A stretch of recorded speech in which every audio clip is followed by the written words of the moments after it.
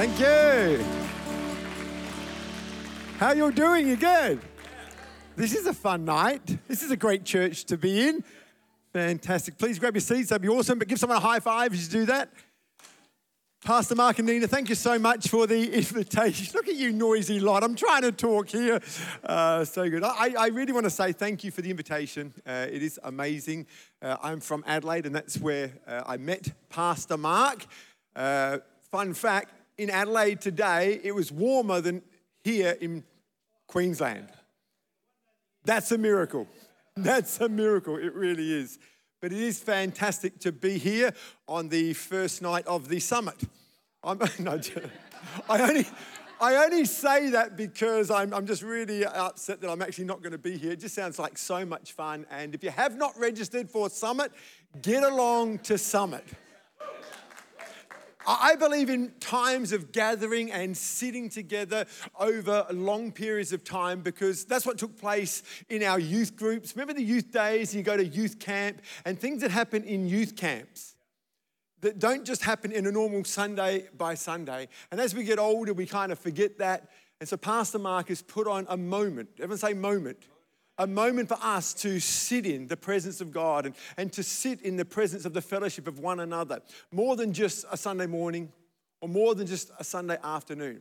And that's important because, I don't know if you've ever washed the dishes, but if you have a breakfast and you wash the dishes straight away, guess what? You can quickly wash the dishes. But if you leave the bowl and you don't get onto it straight away, particularly if you've had Weet-Bix, and you leave it there for a day, a week, a month, or like some of the young men in this church, a year, it becomes like concrete. And you can't just rinse it. It has to sit, soak, and saturate in order to soften what has become hard. And I think this summit is going to be a moment while you're sitting in the presence of God, where some of the areas of our life have become hard. God's going to soften those areas again. And you're going to have an incredible time in the presence of God, in the presence of one another.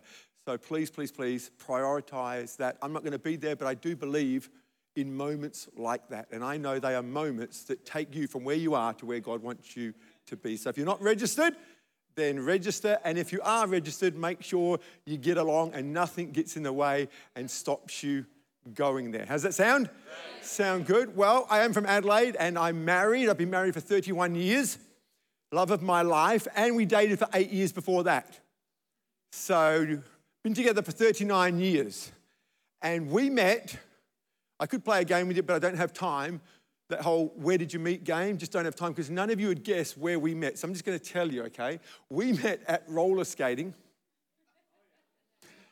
The reason it's so silent in here is because most of you don't even know what roller skating is. And so all of you who are too young to know what roller skating is, you just need to think about something that's really cool to do today. And roller skating was cooler than that. That's all I'm saying. And we were skating around the rink, and to the song of Total Eclipse of the Heart, sung by Bonnie Tyler, I asked my then 14-year-old girl that I liked to be my girlfriend. She said yes, and we've been together ever since. Aww, great response. So and her name is Kath, and we got married, like I said, 31 years ago. We have 3 incredible kids. My oldest daughter is Jordan. She's 25. Oh, here we go. My oldest daughter in the black dress there, she's 25. She married Nathaniel in the grey suit there in January 2020, just before COVID, in Bali. So that was a fantastic wedding. In the middle is our youngest daughter. Her name is Bailey, or as we affectionately call her, BJ. She's 17.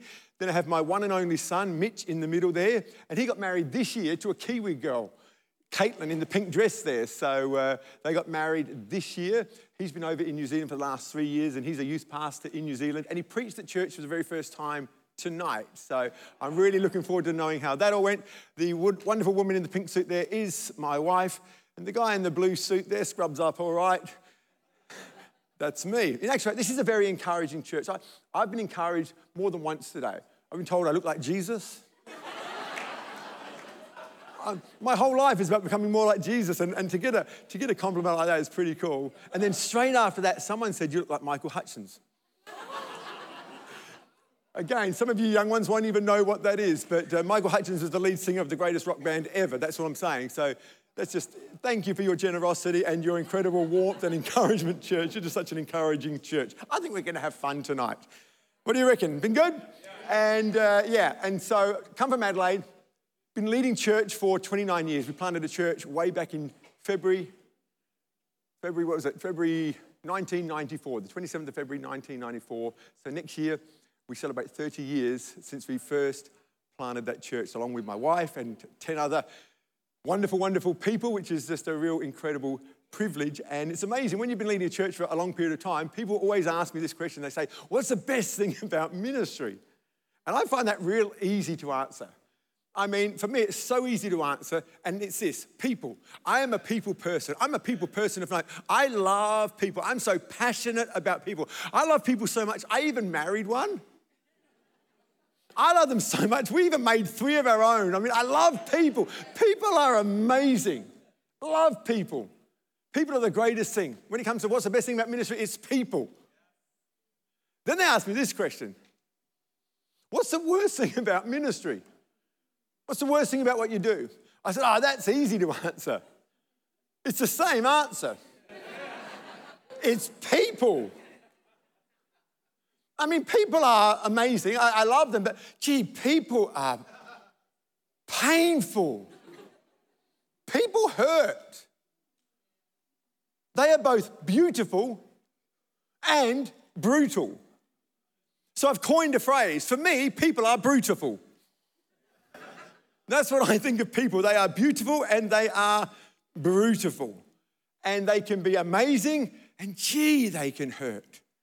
And today, hopefully when I finish talking, you will leave encouraged.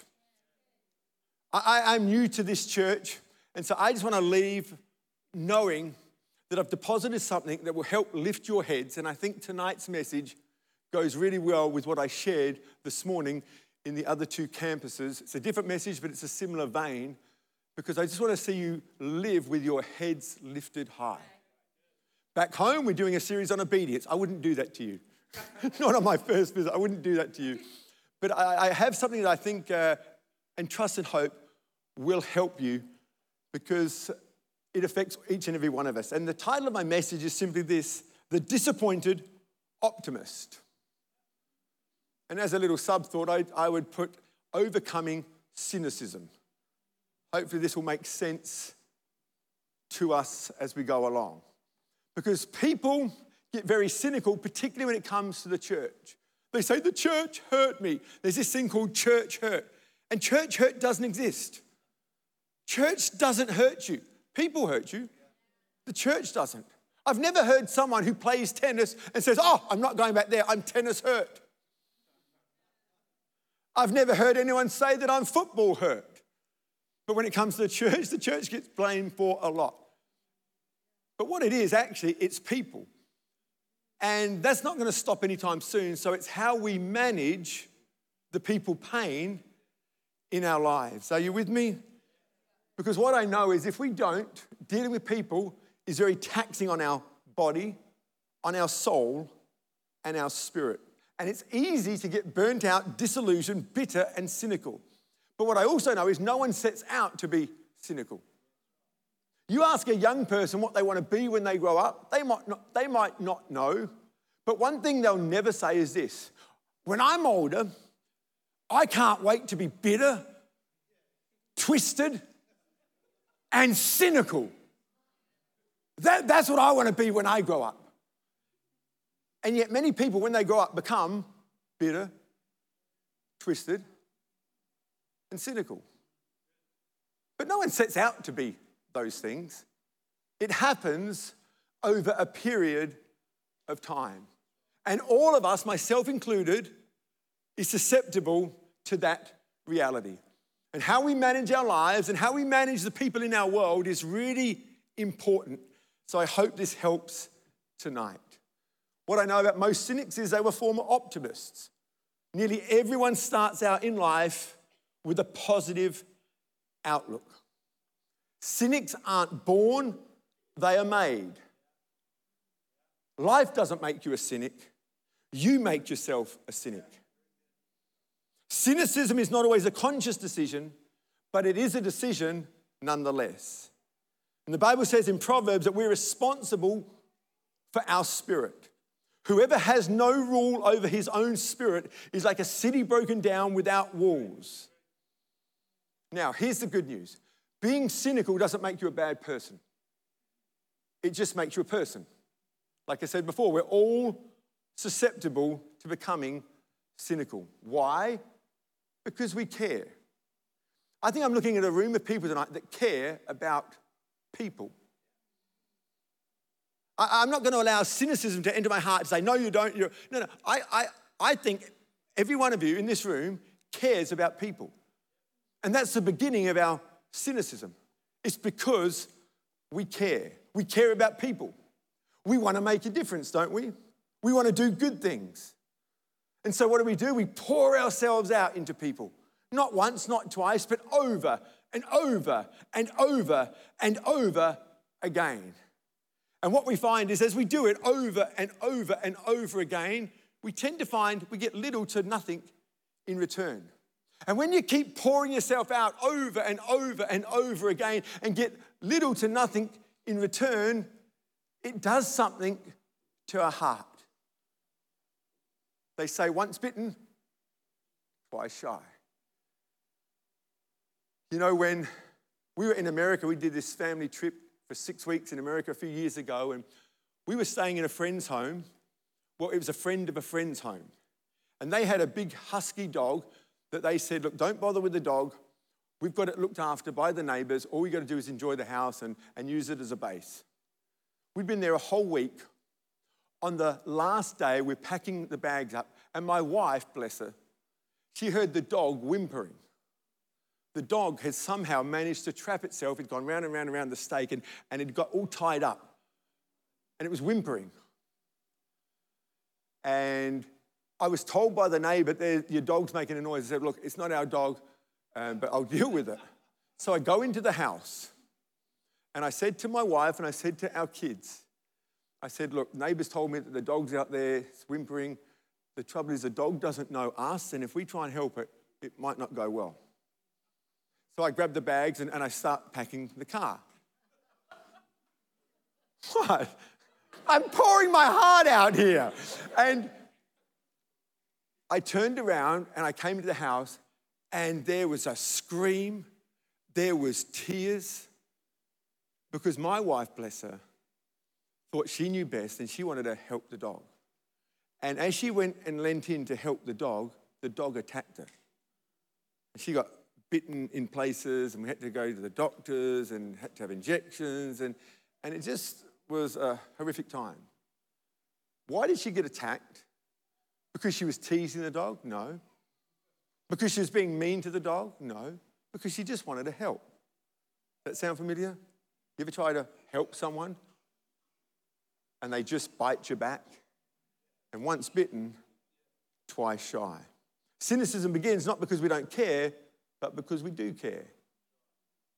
Not only that, we gain knowledge through our experience. You see, knowledge is a double-edged sword. You need knowledge to grow, but the more knowledge we get, the more pain we experience. Our problem is that we know too much. We've experienced too much heartbreak. We've experienced too much rejection. We've been bitten too much. And because we've gained this knowledge over our years of trying to help, we've concluded it's not worth it. And if we're not careful, it can change how we view people. In actual fact, it can change how we view marriages. How many young people have said, I will never get married? You're not even young enough to understand what marriage is, let alone to have an opinion about it. And yet they've got this strong opinion why they're not going to get married. Why? Because what they've seen from mum and dad. And again, this is a judgment-free zone. We're here to get help and bring hope today. So lean in, listen up, it's going to get better. But these are some of the harsh realities we face. And it can even change the way you view animals. I mentioned what happened to my wife in America. Well, you fast forward a few years later, Kath and I were doing our normal thing, walking with our little Maltese Shih Tzu dog, and taking the dog for a walk, and out of nowhere, I mean, like stealth, this dog came and just picked our dog up in its mouth. And of all the dogs that could do that to our dog, guess what kind of a dog it was? A husky. I'd just come out of hospital having had heart surgery. I mean, I'm a week out of hospital. And I've got to try and get this dog out of this other dog's mouth. And so I don't know if you've ever tried to break up a dog fight. It's not pretty. And so I'm just grabbing our dog, trying to rip it out of its mouth, and he's screaming, he's biting, and it's just horrible. And then I finally got our dog out of its mouth, and then the dog's trying to attack me, so I'm trying to just... I kicked the dog. I didn't kick the dog. All you animal lovers out there. But I was just going, and I was making these weird noises, go, I don't know, it was just what I did in the moment. It's just a crazy thing. And I grabbed our dog and I ran in front of this car and stopped this car. Just like a policeman. It was so cool. And he slams on the brakes and I said, open your door. I'm telling him to open the door. He opens the door. I throw our dog in. I don't even know this guy. It's the weird things you do. Anyway, for some strange reason, the husky now just decides he's had enough and he runs off. And then I sort of calm down and I apologize and thank the person who let me use the car as a little bit of a hiding place. I grab inside, grab the dog, and I think, where's my wife? And I look over, and my wife has not moved. She's frozen. She didn't do anything. She didn't say anything. She didn't do anything. She wasn't crying. She was just frozen.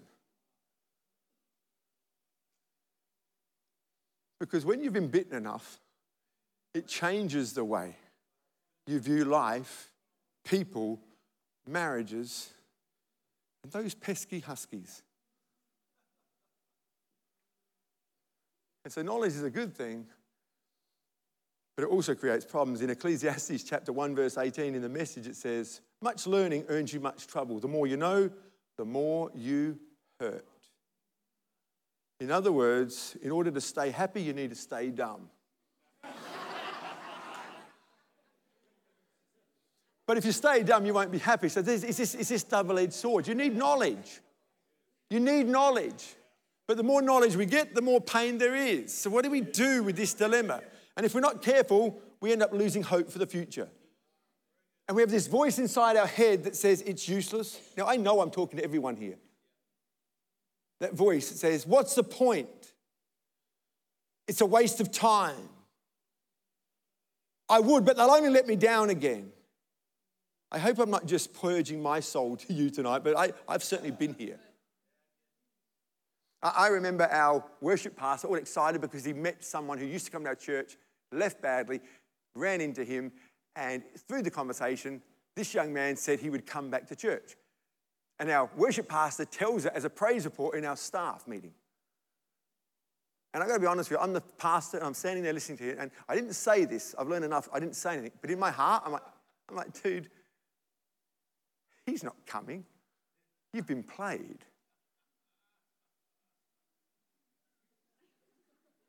And do you know what happened? He never came. I was right.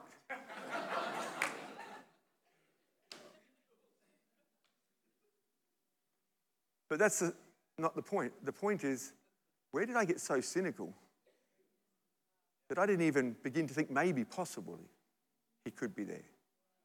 And it was a real arresting moment for me that am I starting to get cynical? Am I starting to lose hope for the future? Yes, I was right, but I've learned this. I've been around long enough to know that being right's overrated. I was right, but the problem with me being right in that moment is that I was becoming cynical. And I had the rightness of what I saw pushing me into cynicism further. And it was a powerful moment in my life.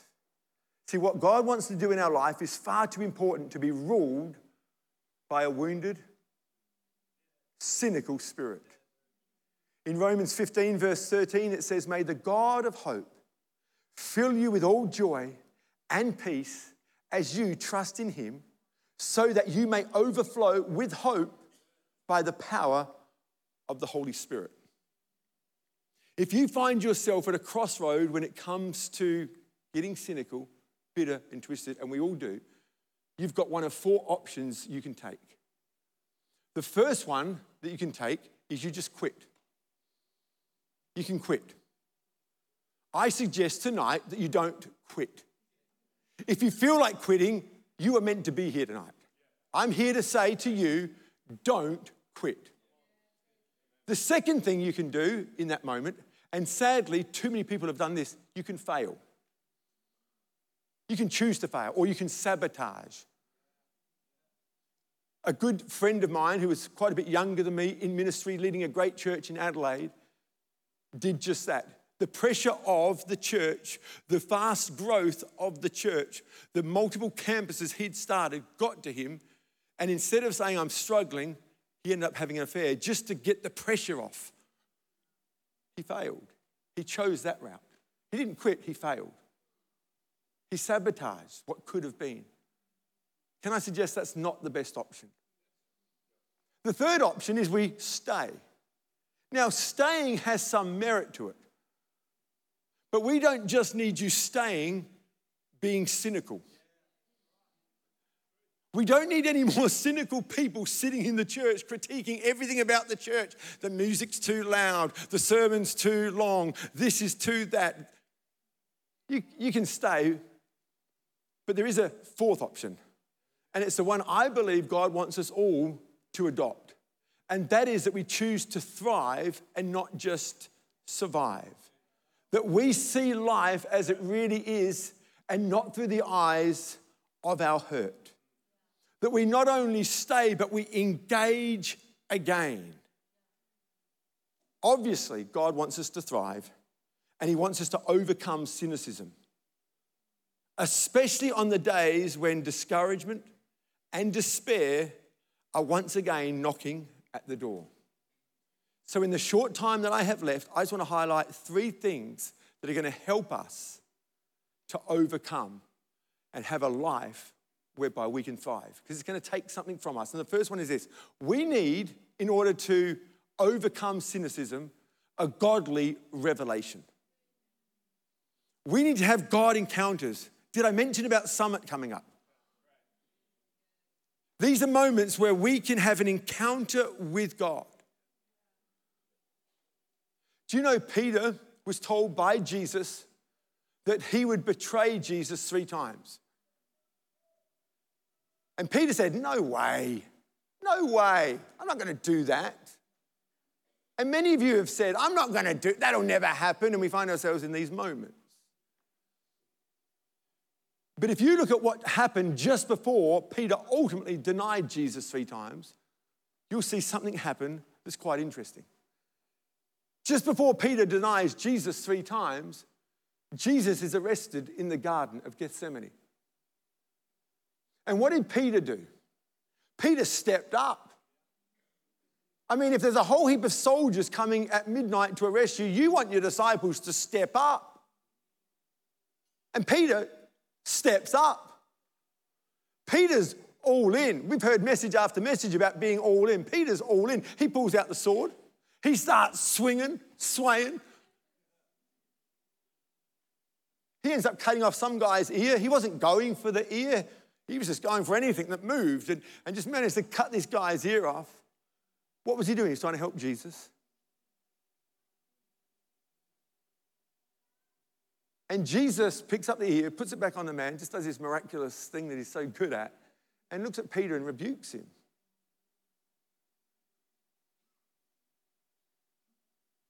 It's so easy to judge Peter for denying Jesus 3 times, but just think about Peter in that moment, that fog of disillusionment, that fog of disappointment. Like, are you kidding? You're telling me off. The only guy who stood up for you. The only guy who is willing to put my life on the line. P.S. Where's Judas? And where's John hiding behind the tree? I mean, where? I'm the only guy.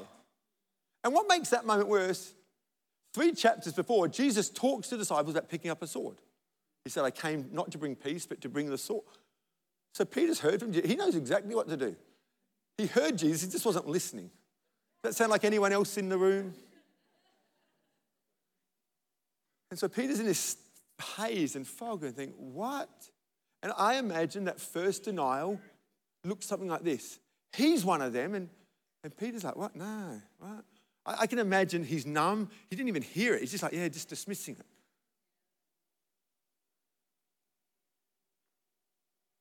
Second time, he's one of them. Well, I don't know what I am right now. Second time.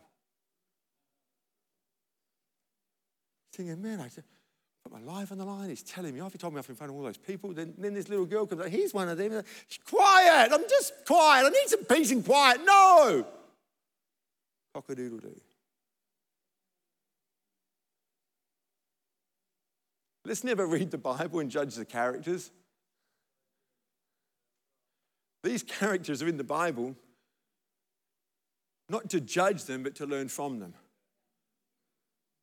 I so resonate with Peter. But what Peter needed was a godly revelation. In this fog, in this state of what, and now I've disowned him. He said, this, and what does he do? He goes back to what he used to do. Some of you are tempted to going back to what you used to do. And so he's fishing. But after Jesus rose again, as Peter was fishing, Jesus calls from the shore. And Peter recognizes it's Jesus. And I love what Peter did. Yes, he was disillusioned 3 nights earlier, but he jumps into the water and swims towards Jesus and finds himself right back at the feet of Jesus, which is exactly where Jesus wants you. No matter what you've done, no matter what you've thought, no matter what you've been through, he wants you to use every circumstance, every people pain you're ever going to experience to bring it back to his feet. I love Peter because he had this ability to keep coming back to Jesus. And that's all we've got to do. To overcome this people pain is to keep coming back to him. Keep having godly revelation. If you got saved back in the 70s, if you got saved in the 90s, if you got saved back in the 2000s, if you got saved last week, praise God for those incredible moments in our lives. But it's not enough. We've got to keep having ongoing revelation, ongoing encounters with him. And can I say, don't let your work get in the way of your worship. You know, when Jesus was being tempted by the devil in the desert, Jesus says to him, away from me, Satan, for it is written, worship the Lord your God with all your heart and serve him only. It wasn't one or the other. But it wasn't work first. It was worship first. And then serve him out of your worship. If you work first, you'll never find time to worship. And if you don't find time to worship and have godly encounters and godly revelation, you will burn out, you will get cynical because you're not doing it for the right reason.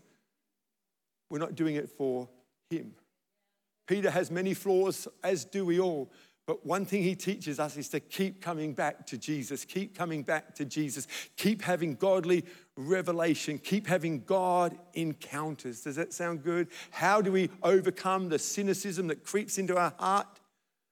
Through having godly revelation. Secondly, through external evaluation. Godly revelation, external evaluation. Do you know we all have blind spots? I can see you right now, but I can't see what's behind me. But guess who can see what's behind me? Every one of you. But what you can't see is what's behind you, and I can. We need each other to help us with what we can't see. And if I was 100 years old, as Pastor Mark alluded to, I would still have blind spots. Doesn't matter how old you are, how wise you are, how mature you are, you will always have blind spots. And so you need people speaking into your life. Someone that will champion you, someone that will challenge you, someone that will help you. You know, the other day, our daughter, I say the other day, a few years ago now, our daughter just found herself crying. I'll never forget, it was in the plaza, at the TV Plaza, our local shopping mall, Westfield. And she's just crying. And I said, hey, what's up, sweetie? And she said, I'm upset because Sarah's mum and dad just split up. So I said, let's go get a donut. And I got a chocolate milkshake. And I asked her this question. I said, hey, sweetie, how many of the class know about this? She said, all of them. I said, how many do you think are crying right now about that? She said, no, probably just me. And she was putting herself down saying that. I said, you know what that tells me about you? That tells me that you have something special in your life. The fact that you're the only one crying tells me that you have a special gift of care. And then I said this to her. I said, sweetie, God gives gifts, but it's my job and privilege as a dad to help you manage what God has given you. And I said, imagine if I bought you a car for your 16th birthday, and we talked about what car that would be. And I said, imagine I bought you a car. That's a great gift. But if I don't teach you how to drive it, that will kill you. You know, we've all been given gifts, but if we don't learn to manage the gift, it will kill us. And my daughter is such an empathizer. She's such a carer. She's such a lover of people. She's so sensitive, and that's a gift. But it's a gift that's going to kill her unless I help her to manage it. And so from that day on, we changed the way we prayed. And as part of the prayer, to this very day, we prayed this as part of our prayer together. She's 17 years of age now. I still get the luxury because she's the only one of our kids that lives at home now, and I still get the opportunity every time she's at home just to go to her bedroom, lay down on her bed, have a bit of a chat, and pray for her. And in our prayers, we pray for this, that God has not given you a spirit of fear, but of, and she'll say, love, power, and a sound mind. That came out of that moment. If she didn't have someone in her world to help her unpack what that moment was, she could have believed something just so ungodly and so unhelpful. I am not the person I am today without the people in my world. I'm so grateful. God has used me. I've traveled much of the world. It's been an incredible privilege. But I stand up here today as a conglomeration of so many people, so many coaches, so many mentors, so many voices in my life, and I'm so grateful for that. Even Arnold Schwarzenegger knows there's no such thing as a self-made man. There's no such thing as a self-made man. We need each other. Church, we need you. Did I mention there's a church summit coming up? You need to be there. We're going to lift each other's head. We're going to help each other. And we're going to deal with the cynicism that creeps in. And do you know what? It's going to creep in again. And you know how we're going to deal with it? By encouraging one another again. And when it creeps in again, because it will, we're going to encourage one another again. We're going to say, no, you're better than that. You're better than that. You're better than that. You can do this. Come on. Come on. And the last one is simply this, as the band come up, self-investigation. So we've got godly revelation, external evaluation, and then self-investigation. And this is something that only we can do. God can't do this for us. People can't do this part for us. It's a self-investigation. We have to do the work. We have to dig deep. We have to find out what's really going on. And it's a battle in our lives that needs to be fought and won. Because it's so easy to play the blame game. I did that because they said this. No, we've got to dig deeper than that. That might have been a trigger, but come on, there's something deeper going on. What's going on in our world? What's going on in our life? And what I find often, and I'm speaking for myself, but I think it applies to most people, as I've done this thing for a long time now, it often comes down to one of two things, fear or pride. They're often the enemies that we face internally. When we say, how could they do that to me? That's pride. It may happen again, fear. And we have to deal with this fear and this pride that creeps into our lives. And the good news is when you know what the root issue is, you can deal with it. I mentioned to the two congregations this morning, two campuses this morning, that in 2016 I had open heart surgery because 2 months before that I had a blood infection which attacked one of my valves, and so it's just one of those crazy years. I don't have time to talk about it now, but before we knew it was a blood infection, I was in hospital for 3 days. I went to hospital with all these pains. I couldn't move. I was in agony. And for 3 days, they didn't know what to do with me. They were just literally guessing. They were, maybe it's this, maybe it's that, maybe it's the other. They were just guessing. And then after being in hospital for 3 days, it was like it was the best day and the worst day of my life. It's a real bittersweet moment because after doing a lot of tests and a lot of analysis, they worked out he's got a blood infection. And I'll never forget how I felt. I thought wow, that's horrible. And it was really serious. It could have taken me out. I mean, it literally could have. I was kind of on death's door for a little while there. But it was also the best day of my life because now we know what it is, we can treat it.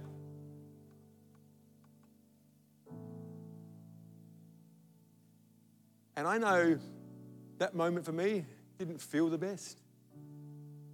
It was a long process after that, the road to recovery. But because of that day, it started a journey. And tonight we're going to have an opportunity just to quickly pray with you and just believe that something would shift. And for some of you, you might have something instantaneous. And to that I say, praise God. But for some of you, it may just be an eyes open moment.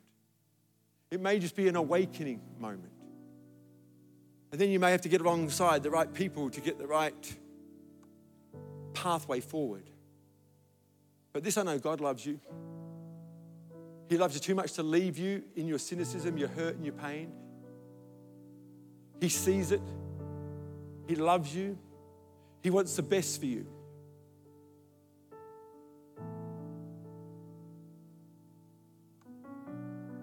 And as we open up our heart afresh and let God in, I believe, be it sooner or later, we'll find ourselves not being cynical.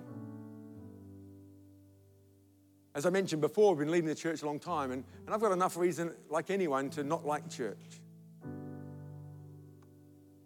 But what I've talked about tonight has literally been my pathway every time. Anytime I feel something creeping in, I go to godly revelation.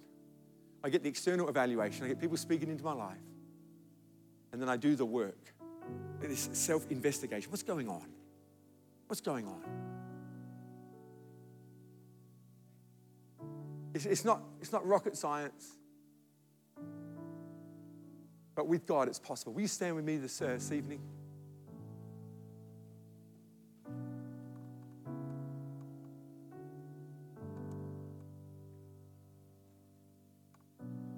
Can we just do something? And again, you may have come tonight and you're in the best place of your life. I think, why is he talking about cynicism? Life's good.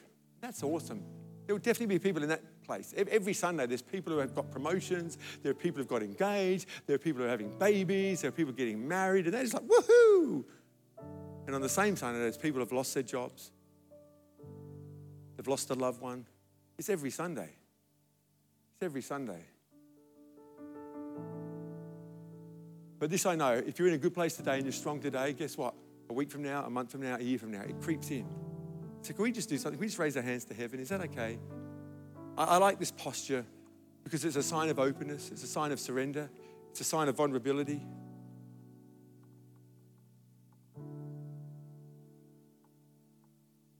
It's a sign that's saying, we're here, Lord. And Father, we just come before you this evening. We just raise our hands to heaven. For we know, Lord, you've placed us in a world of people. You looked at this earth, and after creating all that you created, the only thing that you said was not good, that was Adam, was alone. And so you created a helper for him. And so we need people in our life. The trouble is, those people are the ones who bring pain. And so, Father, we're asking you just to fill us afresh with your Spirit, fill us afresh with your power, that you come and do a deep work in us tonight, that we wouldn't run away from people, that we wouldn't get cynical, but Father, that you'd do a deep work in us, you'd bring a healing work in us, that we may find ourselves back in the game again, that we may find ourselves able to serve again, that we may find ourselves in a place where we can believe again. We pray, dear God, that the joy would come again. We pray in this environment tonight that peace would come again. As we raise our hands to heaven, we give to you the weight of our cynicism. We give to you the weight of our hurt. We give to you the weight of our pain. We give it all to you right now. And we ask that you would come in like a flood. You'd fill our hearts afresh. And you'd do a deep work inside each and every one of us. that we, dear God, could believe again, hope again, dream again. Father, for those who have felt like quitting, for those who have felt like failing, we pray that you'd arrest them right now in Jesus' name, and that you'd give them comfort, you'd give them strength, and you'd give them hope again. Father, we ask that in Jesus' mighty name. Let that be. Let that be. Can we lift our voice and begin to just pray? Can we do that right now? Can we do that right now? I know there's some who are really struggling. There are some who are really fighting. And we want you to know we are for you. We are here with you. You don't have to do this struggle alone. You're part of the family of God. You're part of the local church. And it's an environment where you can receive all that you need for life and for godliness. We ask you to come in like a flood right here, right now, and do what it is, Lord, that only you can do. Bring healing to our broken heart. Bring healing to our hurt. Bring healing to our pain. Won't you come, Lord? Come, Lord. Come, Lord. Come, Lord. Flood this place with your presence, we pray, in Jesus' mighty name. Come on, church.